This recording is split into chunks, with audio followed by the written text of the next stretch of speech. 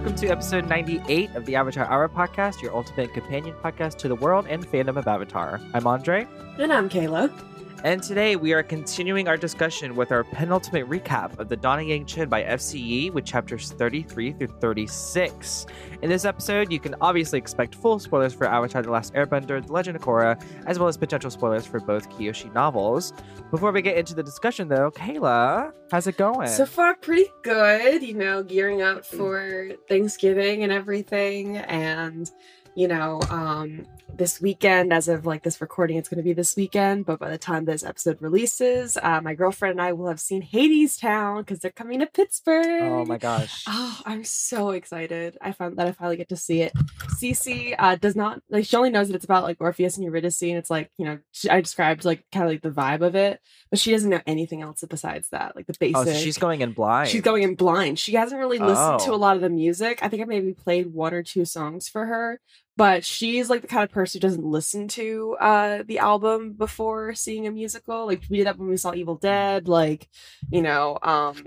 I'm the opposite. I just kind of absorb everything I can about it without watching bootlegs if I really want to, if I really want to be completely unspoiled. Mm-hmm. But I'm more I don't know, I just have to get the vibe of the show before I go see it, So yeah, I think every show is different like that. I think for Hadestown, if I had the choice, I would have loved to go in blind. But it definitely doesn't ruin your experience or anything. But I think y'all are going to be pretty blown away. It's a really great production. I'm so excited. I've been listening to Hadestown's music for the last few years, and I've watched some really good video essays about the development of the show, and so it's cool to see even though I haven't I know what happens in the story. I know what all the songs sound like. I haven't listened to the full soundtrack a lot recently. I've only done one full playthrough of the soundtrack, so I'm still kind of still pretty relatively blind here. She's got a blindfold. I have those horse blinders on, I guess you could say. Yeah. So, but I'm really excited. We're gonna dress up too. We're gonna dress up like Persephone and Hades. So I'm really excited about that. Any chance I get to play dress up is super fun. Love that. Yeah. Love that. Yeah, you guys are gonna love it. Oh, I'm so excited. But how are you? How about you? What are you up to? I'm doing good. I just before we hopped on recording, I packed away all of our Halloween stuff. So we're gearing up for Christmas. We're gonna start decorating after Thanksgiving, the weekend after. So excited for that. But honestly, we're kind of soft launching. We already got some Christmas candles going through the house, we're getting into the mood. We're putting on Christmas ambiances on our TVs, that sort of thing. So kind of soft launching Christmas this year. But I have a big update that I am sure everyone is going to be interested to hear. I finally watched the Rocky Horror Picture Show. Yes! And let me just say, it is everything that I expected it to be. And I loved it. Yes! I absolutely loved it. Oh, I'm so glad. Otherwise, we wouldn't be friends anymore. I'm kidding. I'm kidding. Would that be a deal breaker? A little bit. I feel like that'd be a little bit of a deal breaker. Just a little bit. But I knew you'd love it because it's just it's big, campy, good time, strange as fuck. I'm so glad you enjoyed it. I appreciated all of the little updates. He was texting me updates, and the next day he sent me his Frankenfurter impression. I fucking died. My castmates loved it, by the way. I sent it to my castmates. That's awesome. Oh my god. I'm always excited whenever someone discovers Rocky Horror, so to speak. And well, now your next step is to go see the Shadowcast production of it. That's your next step. You gotta do that now. Which I have learned that there are a couple around where I live. Unfortunately, I literally just missed the height of it because Halloween has just passed. But now I know for next year, I definitely want to go to one of them. But yeah, and I was so interested about it because the whole time I was very keenly aware that this came out in the 70s, and I was from just a, I guess I don't know, a queer studies perspective or whatever. I'm this is so interesting, and I'm really interested in how people reacted to it at the time. And then I watched this video about how it flopped. It flopped hard. But it flopped hard, but then it found this cult following, and then all the traditions about the rice and the hot dogs and all that. And I was that's so interesting. Yeah. And it's it's also really interesting that it's just like still so alive today too. Absolutely. I don't know. I don't know. I was just like, this is it was like definitely, I'd say, really ahead of its time too. Absolutely. And I was also like happy to like find out that like the movie was actually like pretty close to like the original version. Like it's like a fairly faithful adaptation. I've also been educated that when it's the movie, it's Rocky Horror Picture Show, but when it's performed, it's just the Rocky Horror Show. Yeah, when it's the So musical and not the Shadowcast, it's the Rocky Horror Show. And as someone who's seen yeah. both the Shadowcast production and also like a live musical production, I can definitely attest to that. There's maybe a couple of like dialogue differences. There is a deleted song that appears in the stage show that does not appear in the movie, but it is on some of the soundtracks. It's once in a while. But there is a good callback that we have that references once in a while, so it's fun. But yeah, again, it's very, very faithful to the stage show. One big difference between the stage show and the movie is that Rocky talks in the stage show. So that was weird to experience. I was like, wait, what? Yeah, Rocky talks in the stage show. It's almost like Peter Hinwood couldn't act. Oh my One God. thing I wasn't prepared for though is just how many songs was in the movie. Like I had this idea that there was like maybe like 4 or 5 songs. There's like a song like every minute. It's like practically sung through. Yeah. Like I like didn't like expect that at all. But I'll say my favorite song is, I mean, obviously like the Time Warp is like pretty amazing. And then when Frankenfurter comes in, like the first song. Sweet Transvestite. Oh, I love that song. Yeah. And then I was like, again, like in the 70s, like a sweet transvestite, transsexual Transylvanian. I'm like, this is so cool to me. Oh, and yeah. I also love the fact that they're basically like aliens. They're like, not basically course, aliens. Like, they are aliens. They are aliens, yeah. Like, but also what was great about Rocky Horror though is like the fact that it was another queer like filmmaker that paved the way for Rocky Horror with midnight screenings, because John Waters films were so successful at the time. The midnight screenings of those films, that's where like the executive at Fox, one of the executives at Fox got the idea, hey, we should add this to the midnight movie screenings, and that's how it became the cult classic it is today. So from one queer trailblazer to another, you know, absolutely fascinating. I love it. And I also love how the fact that like the Shadowcast thing is a thing because those midnight screenings were like so popular and like the energy was like crazy. It like started because people were getting up and like reenacting the movie as it was happening. And I was like, that is just so cool because you just don't hear about that like a whole lot either. Yeah, you know? it's so and organic. I'm like also relatively new to the world of like cult classics. Welcome. But like, I mean, it was just amazing. I have some recommendations for you once we're done then. I got plenty of other ones if you want to do some I could probably just go through our docs for like the last 10 episodes because like it's all just called classic musicals. Yeah, but I will also just tell you about them anyway. All right. We'll do a Rocky Horror podcast in the future probably. Yeah. All right. Let's move on to the news because we actually got a pretty big piece of news here. So just this past week, we got big news about the first Avatar Studios theatrical release, and the film that will center around the gang as young adults will be released on October 10th, 2025.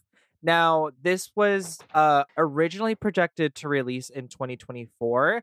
My theory is I think they wanted to wait till 2025 because that is the 20th anniversary year for when the show first aired. Oh, I didn't even think of that. That's my theory. It could also change because normally when films like set a premiere date this far in advance, it will almost certainly change, whether it's by a couple of months or maybe sometimes even a whole year, and that could be a year forward or a year back. We don't know. And I'm fine with them taking their time on this. Yeah. But they're in a unique situation because the marketing department it's got it easy for this film, you know, because we don't. I think it's interesting that they feel pretty confident that literally with no information about this film at all that they can set a release date and people will know about it. But yeah, love that. This this movie will also have an exclusive theatrical premiere, like we said, and then it will be available to stream on Paramount Plus. Um, so you got a couple years to like get your $9.99 ready for when that comes.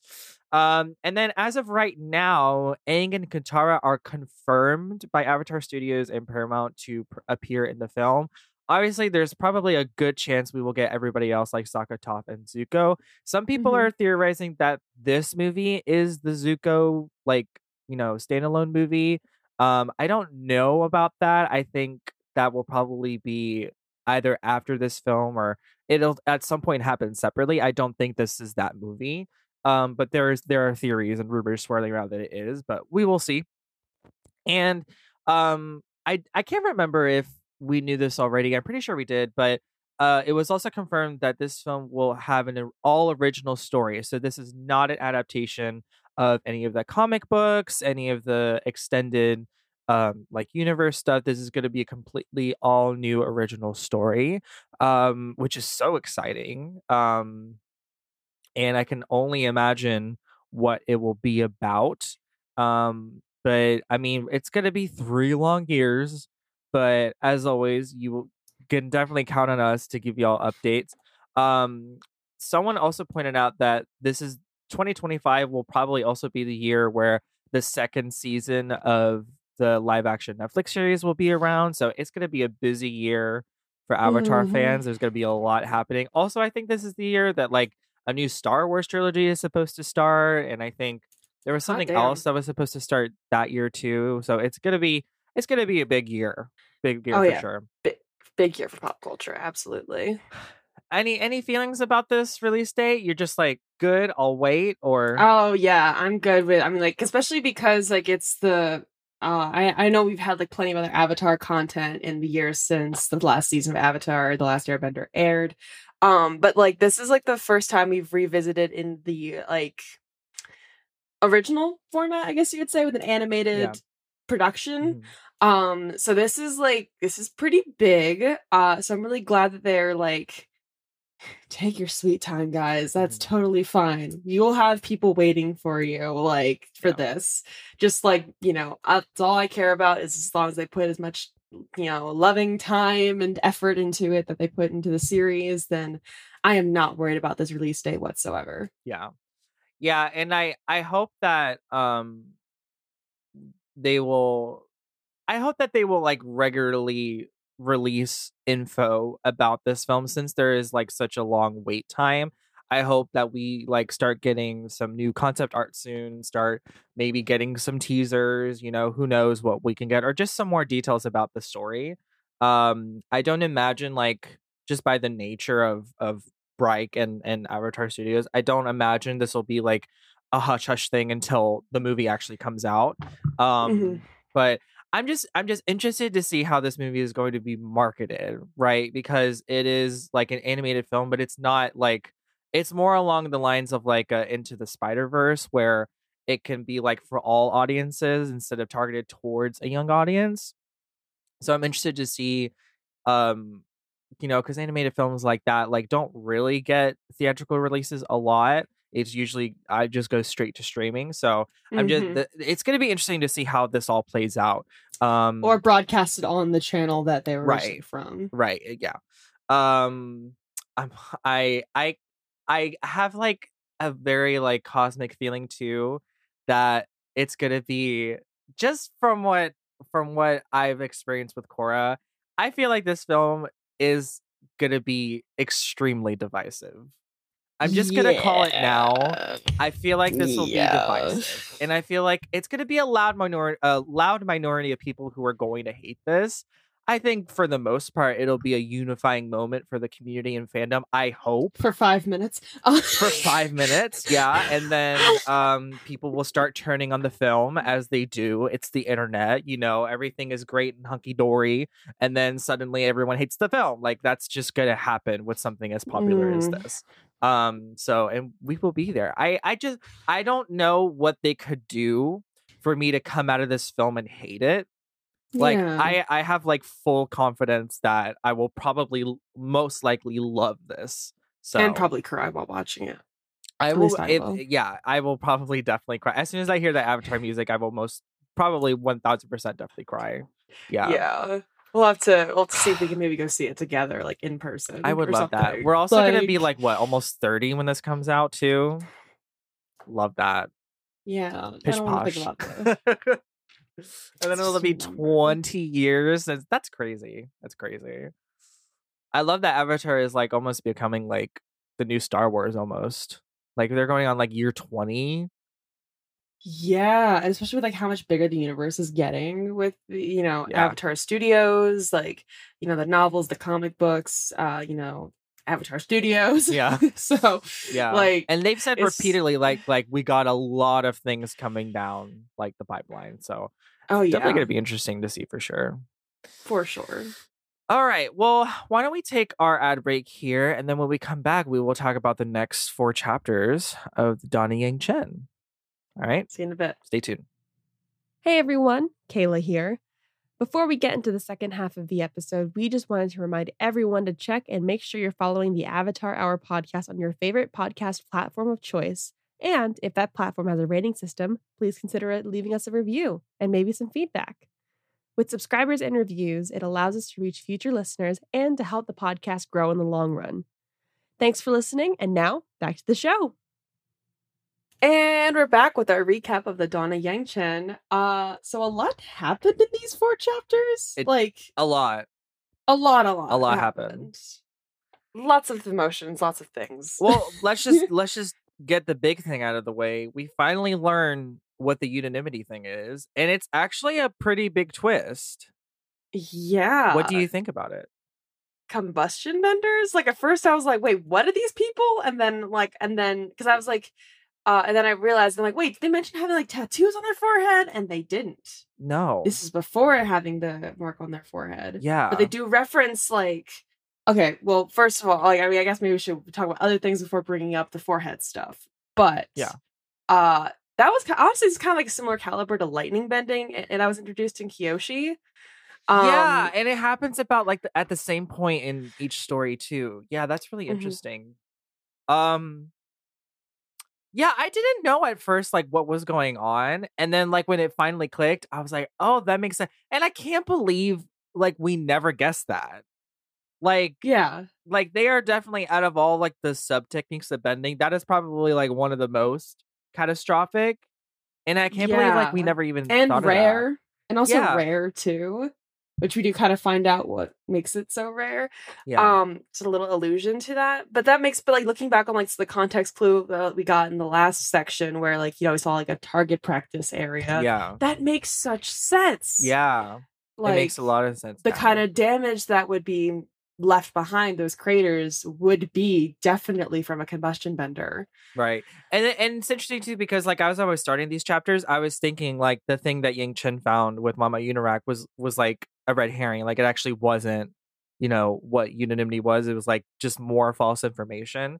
And then there's that moment where like the crate with unanimity like drops and it's just filled with rocks. And I'm like, what the fuck is going on? And then Kavik realizes it's like human beings. And I'm like, well, what can they do? And then it's I love it too, because the way FCE describes it in the book, like he articulates, because in the show, before the actual combustion happens, there's like a pop sound that happens right before it. And I was like, pop, what the fuck is going on? And then I think it finally clicked when Kavik was like, what kind of firebender can create that much havoc? And because he was like trying to like figure out what it was like, and then I was like, oh, they're combustion benders. And I think that's actually a really, really cool twist. I think that I was like, okay, FCE, okay, like it's all worth it now. I actually really, really love this twist. I was really on the edge of my seat for these chapters too. And considering how hard it is to take down a combustion bender, like you gotta be real fucking creative to get around them. And right. We got 2 very creative methods, and we got a third in this chapter. Or these chapters, I should say. Yeah. Combustion bender is just like, what's a good comparison to something like in another pop culture thing of just like that character, that ability is introduced, and that the characters are in for a tough go at it. You know, I don't know what a good comparison would be. In other pop culture, I can't. They're almost like the Dark Troopers in The Mandalorian. Yeah, almost kind of like that. You know? When they're introduced, and also like the what was it? I'm thinking another Star Wars thing, but I can't remember what. I don't know. I keep losing my mind here. That's okay. But just like, someone's in for a hard time as soon as that kind of ability, or, I guess also in the case sometimes like when dragons are introduced in something and introduced well as like an adversary, like Vox Machina facing off against a dragon, and then like in Critical Role, and then spoiler alert for Vox Machina just ahead of time. Then all of a sudden you see how hard it was to fight one dragon, and then at the end of the first season of the animated series Legend of Vox Machina, you suddenly see a horde of dragons, and that's kind of like that's kind of made me feel the same way, because you're like, fuck, they're in for it. Right. Well, then we also get some like more insight into, because I think we've both always wondered, like, there seem to be very few combustion benders. This seems to be like a very rare sort of skill. And we get some insight into from the 3 combustion benders that make up unanimity. And it turns out that this is not a skill that you're born with. This is a skill that is obtained through a apparently very rigorous and dangerous training process, which apparently includes submerging firebenders in water, which I think is interesting since water is the opposite element to fire. And that's the way, or at least that's part of the process to be able to do that. I imagine it has something to do with the breathing, because it's notated many times that the combustion benders need to like do a couple like heavy breaths before they can actually, that's like a big part of like how they pull that off. So I'm imagining it has something to do with the breathing that is involved. But there is a very like implied suggestion here that most people don't survive this training, that they drown trying to learn this skill, which is why there are probably so very few combustion benders. Yeah, and then that's even illustrated in the show too, when you see like Combustion Man, and when you see Peli doing their combustion bending, you do see them take those deep breaths before they fire. So that was cool to kind of continue this a little bit. It gave us just a little bit more on combustion benders, but like at the same time not like over explaining it, because we've seen it before. Right. But I still want to know more. And then you said they didn't mention that they had tattoos. I don't think they did. I don't think it says whether they it said something about like pressure and like an invisible hole in their forehead or something that she mentions. They were like touching their foreheads and stuff, like almost like like trying to like relieve the sort of pressure in the center of their forehead. Yeah, and which is also partially why I had a hard time at first believing that they were combustion benders. So I'm like, where's the tattoo? Where's the tattoo description? Right. And then I realized, okay, so I guess the tattoos came later to maybe alleviate that kind of pressure. Yeah. In the center of the forehead. Yeah. Probably with like playing with pressure points or chi. And the way the training process is described and the way the combustion benders are described, this seems to be like a pretty recent discovery. I feel like these are probably some of the first combustion benders, because we see it mentions that it takes like an incredible amount of energy each time, like they're like horking down food in between blasts. But we see like in the shows like Combustion Man and Peli, they can fire off like a couple at a time with relative ease. So it's probably a skill that, had evolved the same way like metal bending is different in Atla than it is in Korra. In Korra, it seems to be more fluid. There's more technique to it, so that's why I'm kind of getting the feeling like these are kind of like the first of their kind, because it's like a pretty rudimentary version of combustion bending. Although we do find out that at least one of them, the woman, it doesn't need as much time in between blasts. But yeah, I just thought it was so. And so basically what they're there for is to basically make the people who've been there think that there's some sort of like spiritual retribution happening, which I think is interesting, because I think that kind of lends more credence to like the Yangchen side quest, which is still very side questy, but that was all about a town, that disrespected the spirits, and the spirits retaliated. It was kind of almost like a red herring, which is why it made me think unanimity was going to be something tied to the spirits, but it's like yes not the way and you no. thought. Yeah, exactly. Which I think is really cool. And like at this point, they're just basically creating fireballs in the sky, right? There's no actual like real damage happening. And then when Henchi is like, we gotta exact a toll, it's like actually like take some people out. And then this crazy thing happens where one of them, is like getting ready to like blast, and like Henshi's counting the amount of breaths, and he gets up to 40 breaths, and he's like, what's going on? Like, what's happening? Also, apparently, side note, apparently the amount of breaths indicates how powerful a blast is going to be. So that's interesting. Also, according to the Avatar wiki, a blast from a combustion bender, if powerful enough, can evaporate large bodies of water. Didn't know that. Now we do. I didn't check the source on that. I'm assuming it's a comic book thing. I didn't want to spoil myself. But that's a thing. So he's like taking all these breaths, and then suddenly we realized like, there's like no air in the room. And then I was like, that was immediately my hint that Yangchen was there, because that was fucking cool though. I mean, I know it was like, pretty metal as fuck. I'm not gonna lie. Yeah. Like, I'm not gonna lie. Yeah, it's like up there with like metal moments when like in like Kyoshi, like her Yangchen isn't here, I'm here kind of thing. Like just like that same kind of like the chills. Like that was fucking cool. At first, I thought she was doing like the spiral ball thing that Zahir did to the Earth Queen, because I imagine to the people in the world you can't actually see the sphere. I thought that's what was happening, but no, Yangchen is literally airbending the air out of the room. Which is, I want to know how she does, because there is an open window in the room. So, like, she has to create, like, not only is she draining the air out of the room, but in creating a vacuum, but there's, like, some sort of barrier to make sure that the air doesn't come back in. That's, like, an incredible skill, right? Yeah. And it also, we do get a moment of Yangchen kind of, like, grappling with this, because she notes that this is, like, a pretty vile airbending technique, in that she only uses it in like very dire cases. And I don't know if this was intentional or not, but I think her doing this is a nice callback to what she tells Aang in the Atlas series finale, when she says selfless duty calls you to sacrifice your own spiritual needs and do whatever it takes to protect the world. Because this is something that is morally and spiritually compromising for her, but she has to do it before, the entire city is leveled.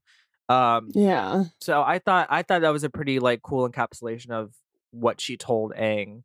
Absolutely, that's what I was thinking too. And it's definitely, I mean, this isn't the only thing that reminded me of that too. She's like had to do this like pretty much the entire novel. And I wish we got to see more of her grappling with that, but it seems to me like all the grappling over that is like something that's already happened, and she's just kind of accepted, I have to do things that spiritually and morally compromise me if it's to save the world, keep balance, Yeah. I also want to point out, like, I think this has been another like Tumblr post. Maybe I'm not sure if we discussed it on the podcast or not, but there is a post about like airbender culture and like the ability that airbenders have to literally suck the air out of the room, as we've seen with Zahir doing that with the Earth Queen. And, it's kind of implied that Monkey Yatso did that with the firebenders that attacked him. Like, I don't know, like someone brought up like why air nomad culture is like has such an emphasis on, being peaceful and things like that, because they have the ability to wreak that much destruction on people,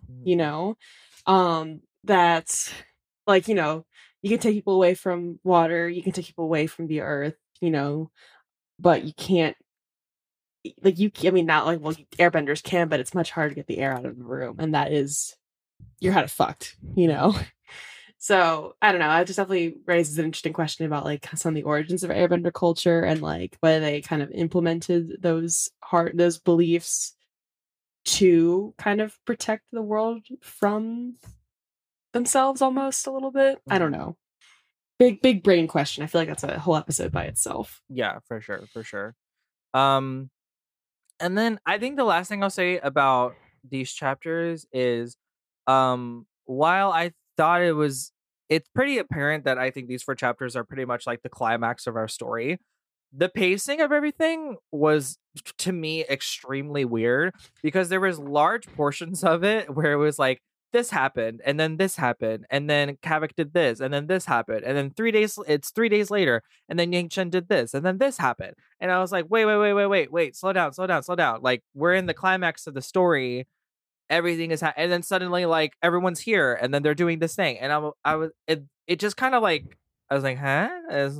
Especially because the pacing of the entire novel has been like pretty, like, it's like normally paced, right? I don't feel like it was too slow, too fast, whatever. And then suddenly we're in the climax and we're just like speeding through everything. And I'm like, I mean, like, we took out the combustion benders in like 2 chapters, essentially, So I was like, oh, okay, okay. Maybe the climax isn't the point of the story. We'll see what happens in these last 4 chapters, but it was that, I don't know if you felt that too, but it just felt a little weird to me. Because, like, I thought, like I said previously in the episode, like, combustion benders present a unique challenge for the protagonists of any Avatar story. But yeah, I did feel like they were kind of taken down a little too quickly. I kind of wish they were introduced maybe a little earlier and kind of show like more of what's at stake, I guess. I think the big thing for me was that we just sped back, but then also how difficult. 3 days. Like, that's or at least a couple of days. Yeah, that's what I mean. Like, I kind of felt like, kind of seeing more of like it was too fast for me too. And I mean, I know, like, we had to do that so we could get Yangchen into the city. Fine, I guess.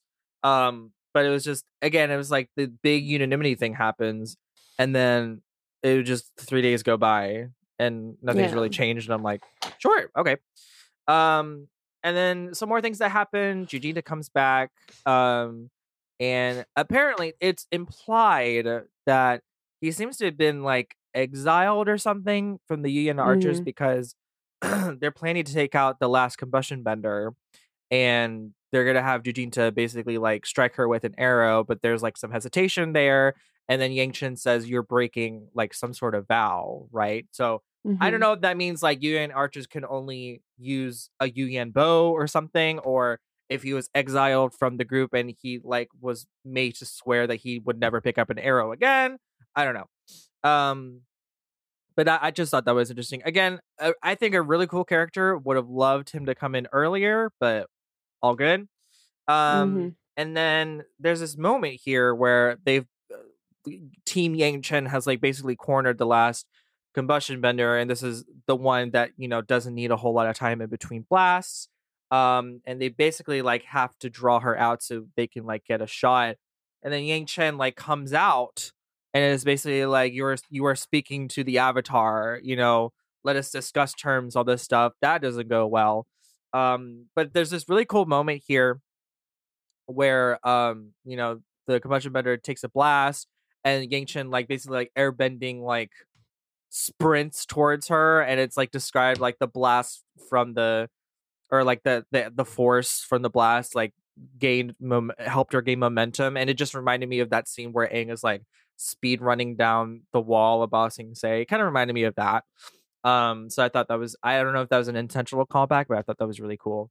And then when Yangchen finally gets up to where the last combustion bender is, she's about to like, take the air out of the room, but there's something in her that tells her to just go in. And the combustion bender has already been taken down by Jujinta. And she goes to heal this person. She says no one else has to die, right? And the combustion bender thanks her, right? So this was a really interesting development too, because I don't know, I didn't get the impression that the combustion benders were there against the world. I mean, they were getting paid to do this. But maybe this specific combustion bender was kind of brought there against her will, or didn't want to do, what they were paid to do. I guess we'll find out more.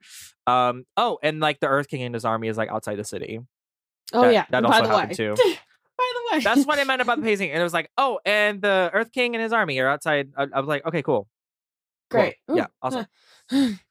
But yeah, that's where we kind of end the chapter by Yangchen healing this last combustion bender, and we'll see how I don't imagine like what else is left of the story. I don't know. I don't know if it's like it ends with the dissolution of the Shangs. I don't know like what's going on. I don't know if like Benair will be like open again where people could leave if they want to. Hopefully that's the case. We don't know if Kalyan will come back to the family. Not sure about that. There was a mention that Kavik like went back to his parents at some point to kind of like wait out, you know, the explosions. But yeah, we're just kind of in this place. I guess we'll see what happens in the last 4 chapters. So, and hopefully we'll get an answer as to whether or not we can expect a second book. If there's, I'm assuming if there's a cliffhanger at the end of the epilogue, there will be a duology like we had for Kyoshi as well. Absolutely. But yeah, any last thoughts? I think you kind of covered all the things I was gonna say. I think I got all of my thoughts in. Awesome. All right. right. See how this ends. You want to move on to Fandom Corner? Yeah, of course. So this comes from Tumblr, as most of our fandom corners come from. This is from Complex Raspberry on Tumblr. This is a fan art based off of a text post. So basically it's Aang talking to his past lives, and he's like, please tell me your life story. And Kuruk's like, I spent 16 years wanting to be famous and the other 15 wanting to die. And then Sato is just like, I'm a secretary. That's it. And then Kyoshi's like, do you want all 200 years of it? And he's like, Aang's like, just the highlights, please. And then Kyoshi conveniently leaves out Jinju the entire time. And then Yangchen's kind of like, oh boy, even the illegal parts. And then Aang's just like has that like emoji of like the 2 eyes and like the lips and be like, yeah.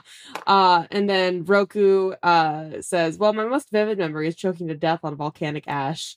And then Aang has this like, you know, his hands over his mouth like this, like a, you know, deep and take a breath and being like, on second thoughts, I'm gonna go talk to Juan now. So that is our fandom corner. I figured we'd have a good laugh about that. Love it. All right, let's move on to recommendations. Kayla, what do you recommend this week? I'm not sure if I recommended this on the podcast or not, but Zenni, it's spelled Zenni. It is basically glasses. You can order glasses from here. You put your prescription, your pupil distance, all that stuff. Very easy to measure that. And you get cool glasses. And they're like pretty fucking affordable too. Like I got like 3 pairs for like $80, and you know, there's lots of opportunities to like, they have coupons. I think they have some Black Friday stuff coming up, but either way you get to get cool frames, and they're like anywhere from like as low as like $6 to like $32 a frame, like a set. You know? I'm looking at it now. Yeah, it's pretty expensive. Pretty inexpensive. Sorry. Yeah, like in comparison to what you would normally get from like your eye doctor. So you just get your prescription, you like punch that in, measure your pupillary distance. They'll show you how to do that on the website, and you can get fun frames. Like right now for this episode, I'm wearing my Pride glasses that I just got today, the day that I'm recording this. And yeah, like I have 4 pairs now, and I definitely want to wear glasses more often because they're just fun. They don't have to be boring, or you know, you don't have to roll your eyes at it being like, oh man, I have to wear my glasses now, my contacts are bothering me. Like they can be a fun way to express yourself. So I highly recommend Zenni. Zenni. Very cool. I'm going to go ahead and recommend Black Panther Wakanda Forever. We went to go see this opening weekend, and I didn't think that I would love a movie just as much as Black Panther. I think that's like one of the most perfect movies ever, and Wakanda Forever definitely stepped up as a worthy sequel. But actually I think my favorite part about this movie is that it almost didn't feel like a sequel. It felt very much like its own thing, which I really, really enjoyed. Brilliant performances, brilliant music, just brilliant all around. If you haven't seen it, go and see it.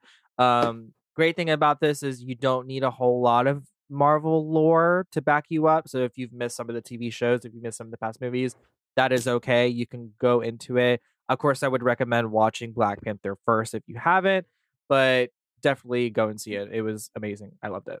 So if you'd like to stay up to date on what's next for the Avatar Hour, we are on TikTok at the Avatar Hour Pod. It's going to be mostly just goofy videos that I film in my living room, to be honest. But hey, you'll be entertained at least. We're going to try to get back more active on TikTok. Life's just been nuts for the last few months. So we're going to try to get back into it. There's been some good trends that I definitely am excited to make some videos of, and of course there'll be some previews of our new episodes. You can also follow us on Facebook and Instagram at the Avatar Hour Podcast, and on Twitter at Avatar Hour. And like I said before, we do get a lot of our Fandom Corner from Tumblr, so if you would like to contribute to Fandom Corner and you got any like memes or theories or headcanons or something, or just thoughts on what we've shared on the episode, feel free to send it our way through our DMs on the platforms that I just mentioned, or email us at the Avatar Hour Podcast at gmail.com. Awesome. And if you want some more Avatar Hour in your life, then consider signing up for our Patreon. For as little as $1 a month or up to $5 a month, you can access our show notes, ad-free editions of our episodes, Zoom recordings, and much, much more. If you sign up for our $5 Air Acolyte level, you also get access to our flagship benefit, the Avatar After Hour. That's it for us this week, guys. We will see you guys in 2 weeks' time for the last 4 chapters of the Dawning Yangchen. But until then, we'll see you soon. My name is Andre. And I'm Kayla. Bye, everyone. Bye.